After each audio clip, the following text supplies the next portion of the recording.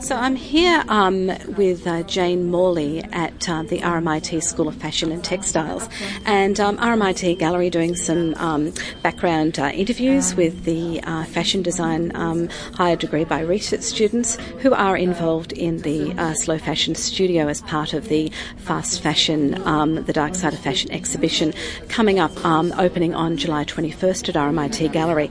Now, I'm touching this beautiful piece by Jane, and I'm immediately reminded of lying down on a blanket or a camping trip or whatever. Not surprised then it's made out of memory foam, which is really quite an unusual material to be making a garment out of. Jane, would you like to sort of talk about your work and what you're doing? Yeah, so I guess my particular practice, I'm really interested in materials. Materials were things that used to be seen as incredibly precious, and they were very careful not to make waste, and really, it was something to really take care of and pass on and really value.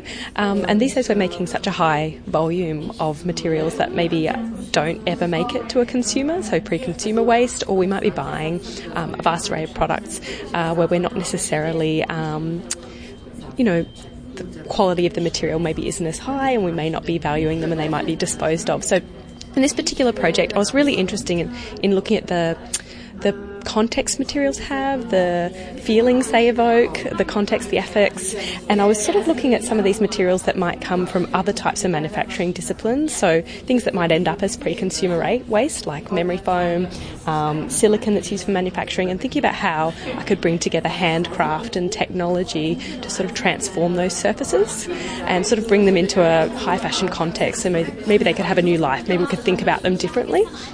And maybe we could turn them into something really precious.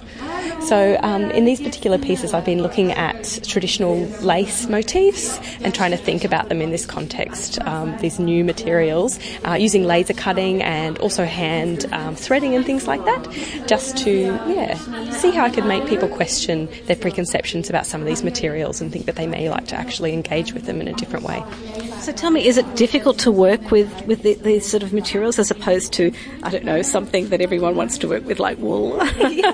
Although that's part of the fun, because you're not entirely sure how they're going to perform until you get the work together. So I find it actually really exciting. And once you get it onto a body, there's a whole nother element of trying to sort of play with it, think about how it performs, and it might be quite different to other materials you've worked with, and even the material as it began before you started working with it. So it's always an interesting experience. So it's quite fun to work with people and bodies and have a play to think about starting a design process for bringing them into garments as well.